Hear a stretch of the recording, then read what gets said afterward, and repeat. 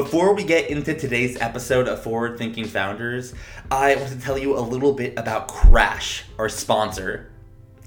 So, what happens when you want to get a job? You either just quit a job, you just got laid off, you're graduating college. What do? Well, usually you fill out a resume, you spruce up your LinkedIn profile, and you start submitting resumes to companies by the dozen, just hoping to get a response, hoping a recruiter reaches out to you. Well, let me tell you, that process of finding a job is history. And what's the new process? It's called Crash. Crash is a new way to land a job. What you do is you go to crash.co, you make a profile, right? You input your skills, make a video pitching yourself, make yourself look good on Crash profile, and then when you're ready to find a job, you launch. Just like a product on Product Hunt launches to the world, people who are looking for jobs launch on Crash. They're called Crashers. And once they're launched, people can upvote them. And it's a really fun thing. But what this does is it turns the job hunt into an event. And let me tell you, it is so effective. There are tons of people that are launching on Crash that are finding jobs much faster than they would have otherwise at better companies. You can tailor pitches to companies, and it is just one of the coolest platforms I've ever seen. On the flip side, if you're a company and you're a startup and you're hiring for a position, what's the most important thing to look for in a position, right? Is aptitude. You want someone who's going to get in there, learn, and have a learning rate that's off the charts. So you're looking for high aptitude, and everyone launching on Crash is so impressive. You just go to crash.co, browse who's launching it, and I'm positive you're gonna find a writer or a designer or a programmer who impresses you. So I promise you, if you're trying to get a job or if you're trying to hire entry-level talent and beyond, the best place on the internet to do that is crash.co. Thank you again, Crash, for being a sponsor of Forward Thinking Founders. Now let's get into the show.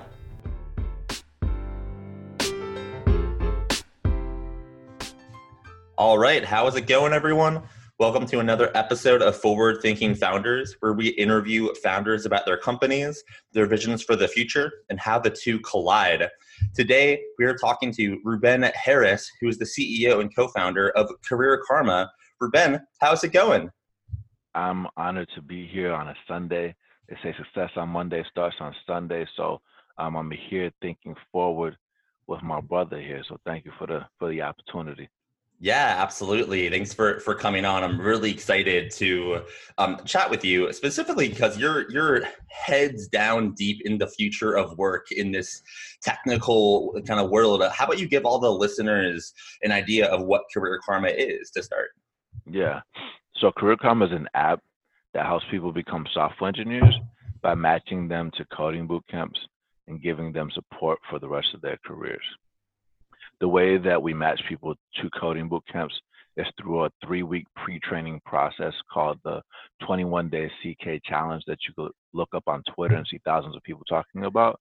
And the way that we give people support is by putting them into small groups called squads in our app of about 5 to 20 people that essentially function as an accountability system. On the flip side, we give software for the coding boot camps and the job training programs as well. And we essentially function as a way to give them qualified candidates, but also insight into what people need before they get into the program, and also wraparound support after a student gets accepted and help for the job search. Can you give me an idea of, over the last, let's say, decade, what has happened in technical training people to be developers, which has allowed Career Karma to even exist, kind of the rise of boot camps?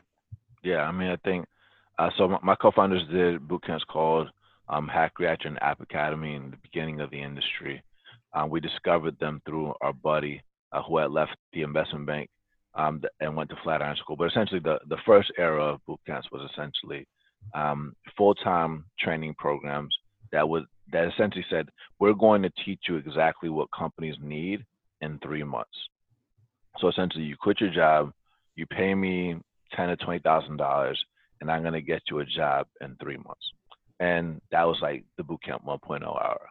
But the amount of people that have $10,000 to $20,000 in their pocket is limited. And we started moving into this era of well, actually, it wasn't just the money thing. It still stayed expensive.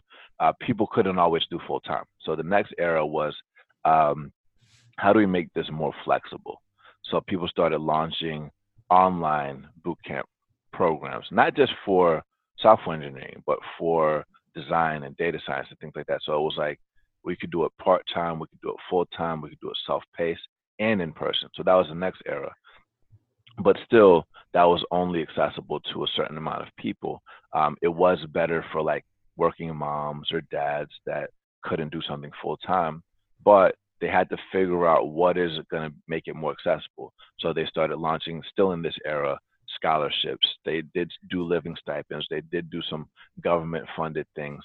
Um, but I think the biggest catalyst today is the the the financing innovation called an income share agreement, also known as an ISA. For the people that don't know what an ISA is, it's essentially a promise that says, hey, I believe in you and I believe in what I know how to teach, and I promise I'm going to get you a job above a certain salary. If you don't get a job, you don't have to pay a dime. If you do get a job, then the tuition comes out of your new salary.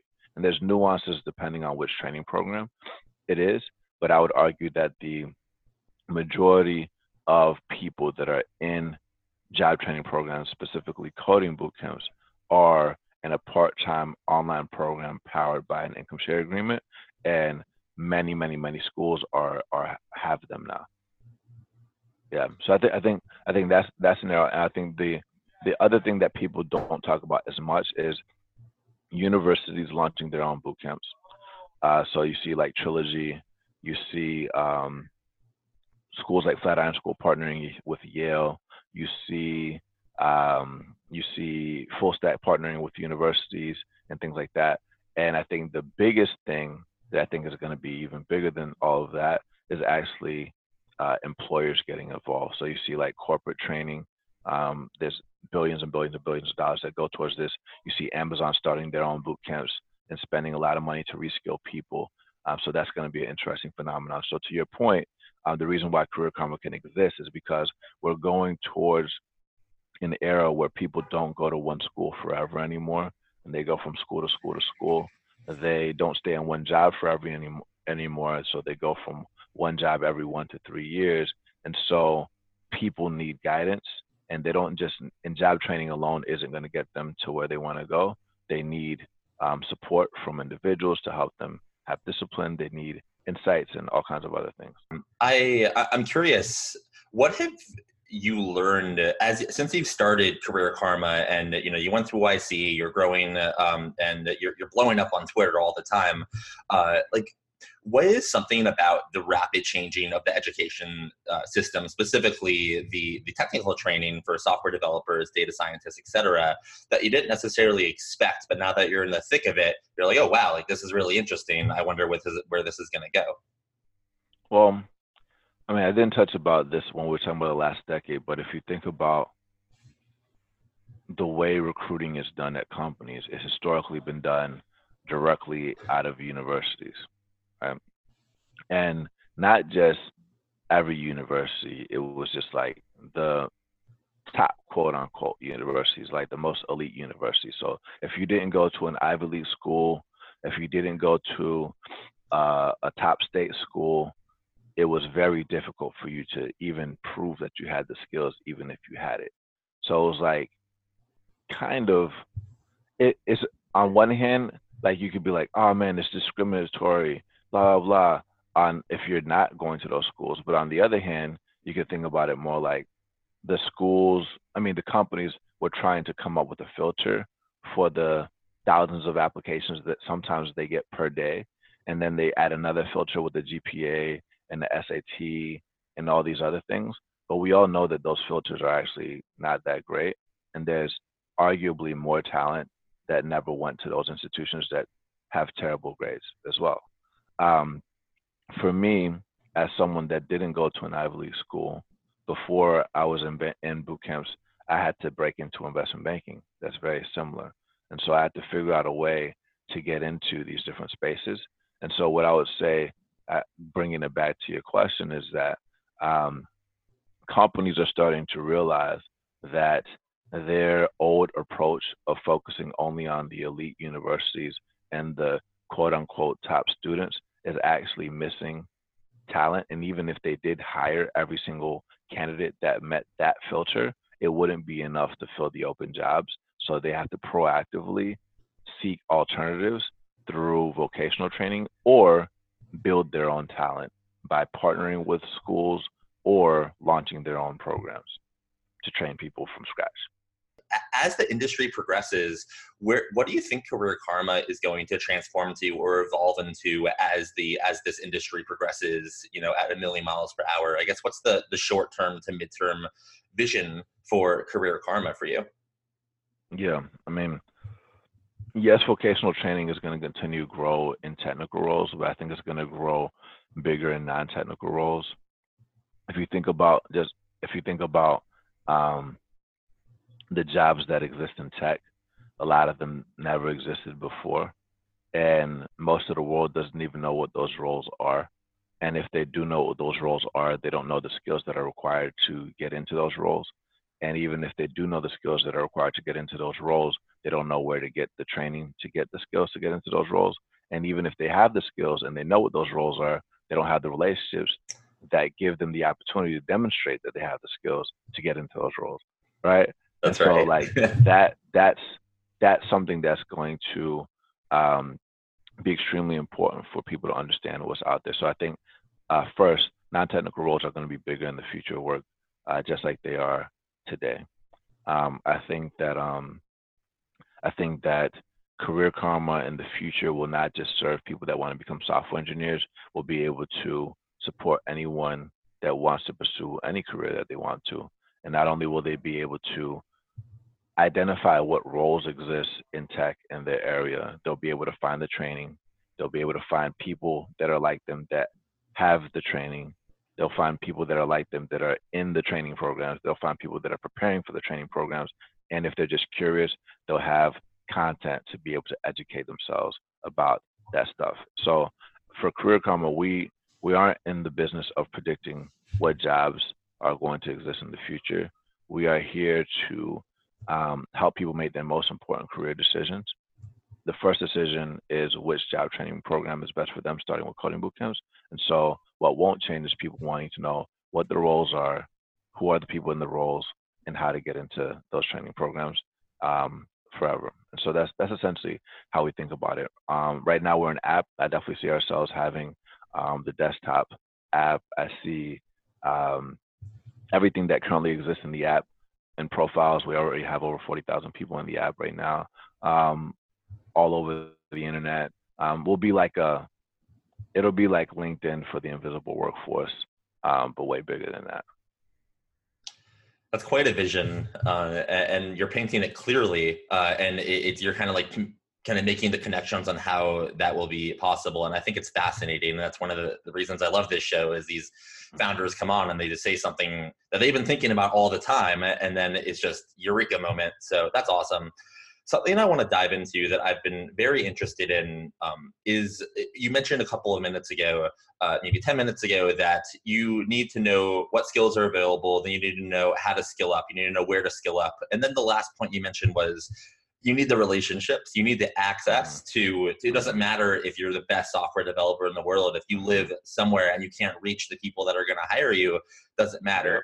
And that hits home a little bit for me, like growing up and living in Phoenix, Arizona. It's, oftentimes I see a lot of people with tons of skills, but they can't like break into the Silicon Valley world or, the New York world or something like that. So I'm kind of interested to hear, where do you see, it can be Career Karma, but it could also just be any trend. Where do you see the world of access going? And is the Y Combinator model, the Teal Fellowship model, the like building a moat network, and then kind of forcing access through going through something like that, is that going to become more common over the next, couple of years or decades as tech permeates across the world? I think that I'm a Y Combinator graduate. I think the Teal Fellow model, I think the Pioneers, the job training programs, I think all these programs are going to become more in vogue. The problem with them is that only a small percentage of people get in, right? And there's nothing wrong with that because that's how they run their program. However, the people that got rejected all have hopes and dreams too, right? And just because you got rejected, I mean, to be real, we got rejected the first time we got applied to Y Combinator. Doesn't mean that we're incompetent. We applied again and got in, right? But how many people have the psychological strength to pick themselves back up and go hard again after being devastated, right? And so if you think about the majority of people that are applying to things, the majority of them are actually getting rejected. The majority of people that apply to a company get rejected. The majority of people that apply to a college get rejected. The majority of people that apply to most things get rejected. So for Career Karma, we want to be able to capture not just the people that get accepted, but also capture the people who get rejected so they don't feel like rejects, but they are aware of why they got rejected and they know what they need to do in order to fill the gaps to be able to try again and do what they've always wanted to do, right? I think if you do that, that changes a lot of things. So, but to answer your question, I think that communities will become, so I don't know if you heard that. I think communities will become more in vogue, right? I think communities are very important, but because they're exclusive, a lot of people are left out, which is part of the reason why we created Career Karma. So that's fantastic. I want to go a little level up, a little above Career Karma and above kind of this technical ISA bootcamp industry. Just talk about trends in the world or in technology or anything like that interest you. It could be within the future of work, it could be future of education, or it could be something totally kind of random. But what are some things happening in the world or in technology that pique your interest and you think something's happening there? Yeah, I think that I think the role of government being present inside of technology is very interesting to me. So if you think about America Job Corps, right? There's like an $18 billion failed program that really didn't help many people, or like multi-billion dollar. I don't know the exact number, but largely failed program that was designed to help people get jobs. But their heart was in the right place. So like, I think it's on one hand, people are like, oh, it's terrible, but like they tried, right? But I would argue most people in tech don't even know that they tried. They don't even know about that.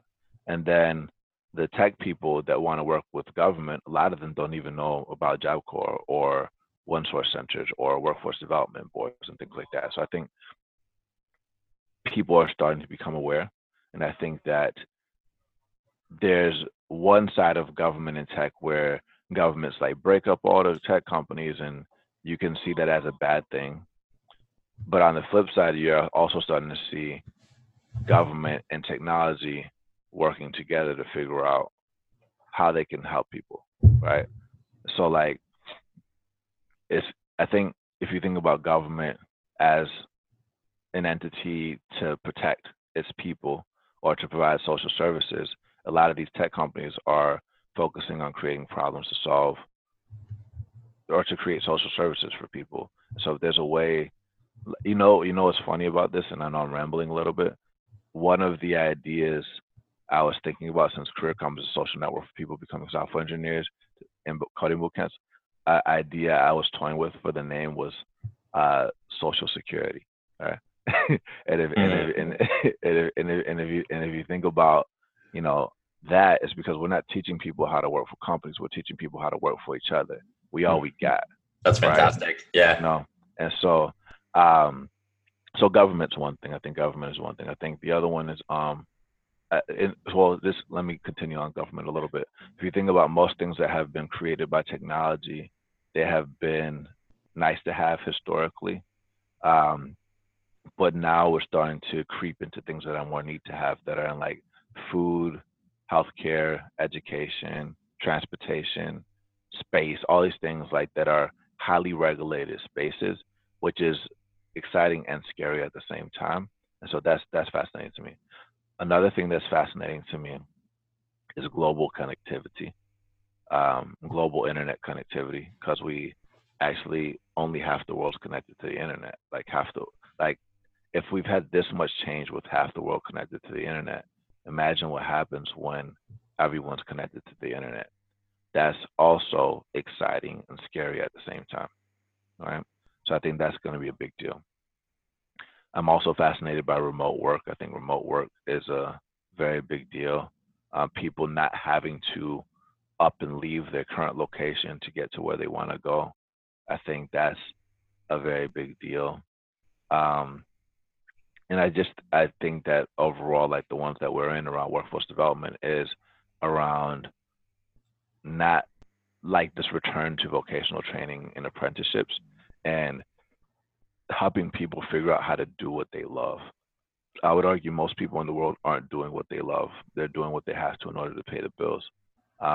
And if we live in a world where all your bills are taken care of, but you had to work, what would you do? And so I like to think deeply about that. I have a couple more questions for you.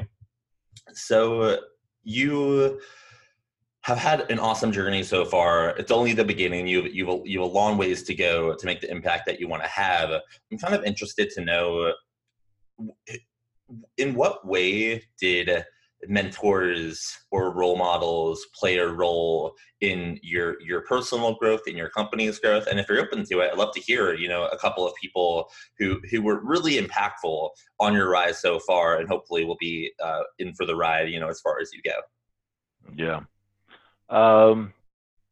So in the first blog post that we wrote, the Breaking Into Startups blog post that we wrote before we launched Career Karma, for the people that don't know, we have a podcast called Breaking Into Startups that we created that essentially shares not just our story about how we broke into tech, but also the stories of others from non-traditional backgrounds that broke in. After we did that, people kept asking about personal boards of directors and mentorship. And so I have mentors that are seasoned, meaning they've been in the game for a long time. I have mentors that are one step above me, meaning like maybe you raised the Series A. I have mentors that are at my level that are growing their companies more than 10% every week. I have some mentors that are investors that believe in our idea and they want to fund the dream with no questions asked. I have mentors that are not in tech at all, like my father, like my pastors, like my teachers, like my cello teacher, like my jujitsu teacher, right? I would think about mentors like people that you check in with maybe once to 4 times a year, and coaches as someone that you check in like every day. And so I have those as well. And part of the reason why, and I didn't say this, everybody that downloads the Career Karma app gets assigned a personalized coach, human, that checks in with them frequently, is because what's constant in this world is change. And so it's easy to overestimate these seasoned mentors that are going to be with you that have been in the game for years. But the people that are actually most tactical are people that have just done what you're trying to do, that are one step above you, that can give you guidance to get there because they just did it. Like if you're trying to get into Y Combinator, it's better to talk to me than someone that did it 10 years ago or 5 years ago, right? Because Y Combinator was different then, right? So I guess that's the long version of an answer to say that the way that we think about mentorship is through all those lenses. The only other thing that I didn't go deep on was around personal board of directors. Whenever you think about the ultimate version of yourself, if you don't have those skill sets and you don't want to just find mentors that are focused on your current skill set, you want to figure out what are the other areas of your life that you want to develop, not just as a professional, but also as a mental, as a spiritual, as an emotional, that can help you get to that level, and then add those people there. They don't always have to be in your industry, and you don't always have to ask someone to be your mentor. You could just check in with them. So I have one last question. I guess 2 questions. This last one is not one I always ask, but you kind of live and breathe in this future of work, education, training, ISA world, and I largely do too. So I'd love to hear like your predictions. Let's say century-long predictions. Like in 100 years, what does work look like? If you have to take any crazy guesses. Yeah. Well, I think I like that you talk about things in 100 years because that's how I think as well. I'm fascinated with Japan because that's where the majority, there's like over 200 companies that have all lasted for over 100 years or something like that. So I like to think about things that are timeless. I think the future of work looks like free agency in sports in the future. Well, like for the people that don't watch sports, this may not connect, but if you think about how sports used to be, if you were a superstar and you were a hometown hero, you stuck with your team forever, right? And I don't think that that's the case anymore. You see people go like they might win some rings with one team, they win some rings with another team, they win some rings with another team. Maybe they become an announcer, and maybe they buy a team in the future, right? And I think that like similar with talent going from team to team to team, that's going to be how people are going to be doing things. And if you think about these squads that we have in Career Karma, that's like a team. It's not just about having the best talent on a team that are all great. It's about chemistry and how they work well together. And if you think about what I said about mentors and coaches, people don't need managers anymore. They need coaches, right? Managers are for the company, coaches are for people. Managers will fire you in the interest of the company. Coaches are going to do everything that they can to help you to become better, the best version of yourself. You can get cut, best believe, if you're not practicing and you're not watching film and you're not getting on the court playing games, but they really take time to understand who you are to help you become your ultimate self. So I think in the future of work, people will be doing what they love. I think companies will see vocational training as a viable, if not stronger, alternative to college as a source of talent. I think apprenticeships will be in vogue. I actually think ISAs are a temporary solution that are actually going to drive the cost of education down to zero, like it is in the rest of the world. And you might see employer-funded training or some type of government coming in to fund training or something like that. So I think that like since the cost of education is going to go down, what becomes valuable is not the school that you went to or the company you work for, but actually the network that you're tapped into or the networks that you're tapped into. I think that where you live will matter less, right? So I think the borders between countries are going to be less physical and more digital, right? So the only way that you all can actually connect, like technically global connectivity will give you access to the entire world, but because governments are going to recognize that physical borders like a wall are stupid and don't matter, that's a shot, by the way, then like governments are going to try to crack down on the internet, right? And be like, censor the internet in their countries and things like that. So I think we're going to see that. And there's a bunch of other trends that I think you'll see, but I think because the world will be digitally connected, I think people won't just be doing what they love. They'll be able to uniquely solve problems that they have personally experienced and will some really powerful things in this world. I actually think that Facebook's going to go the way of AOL.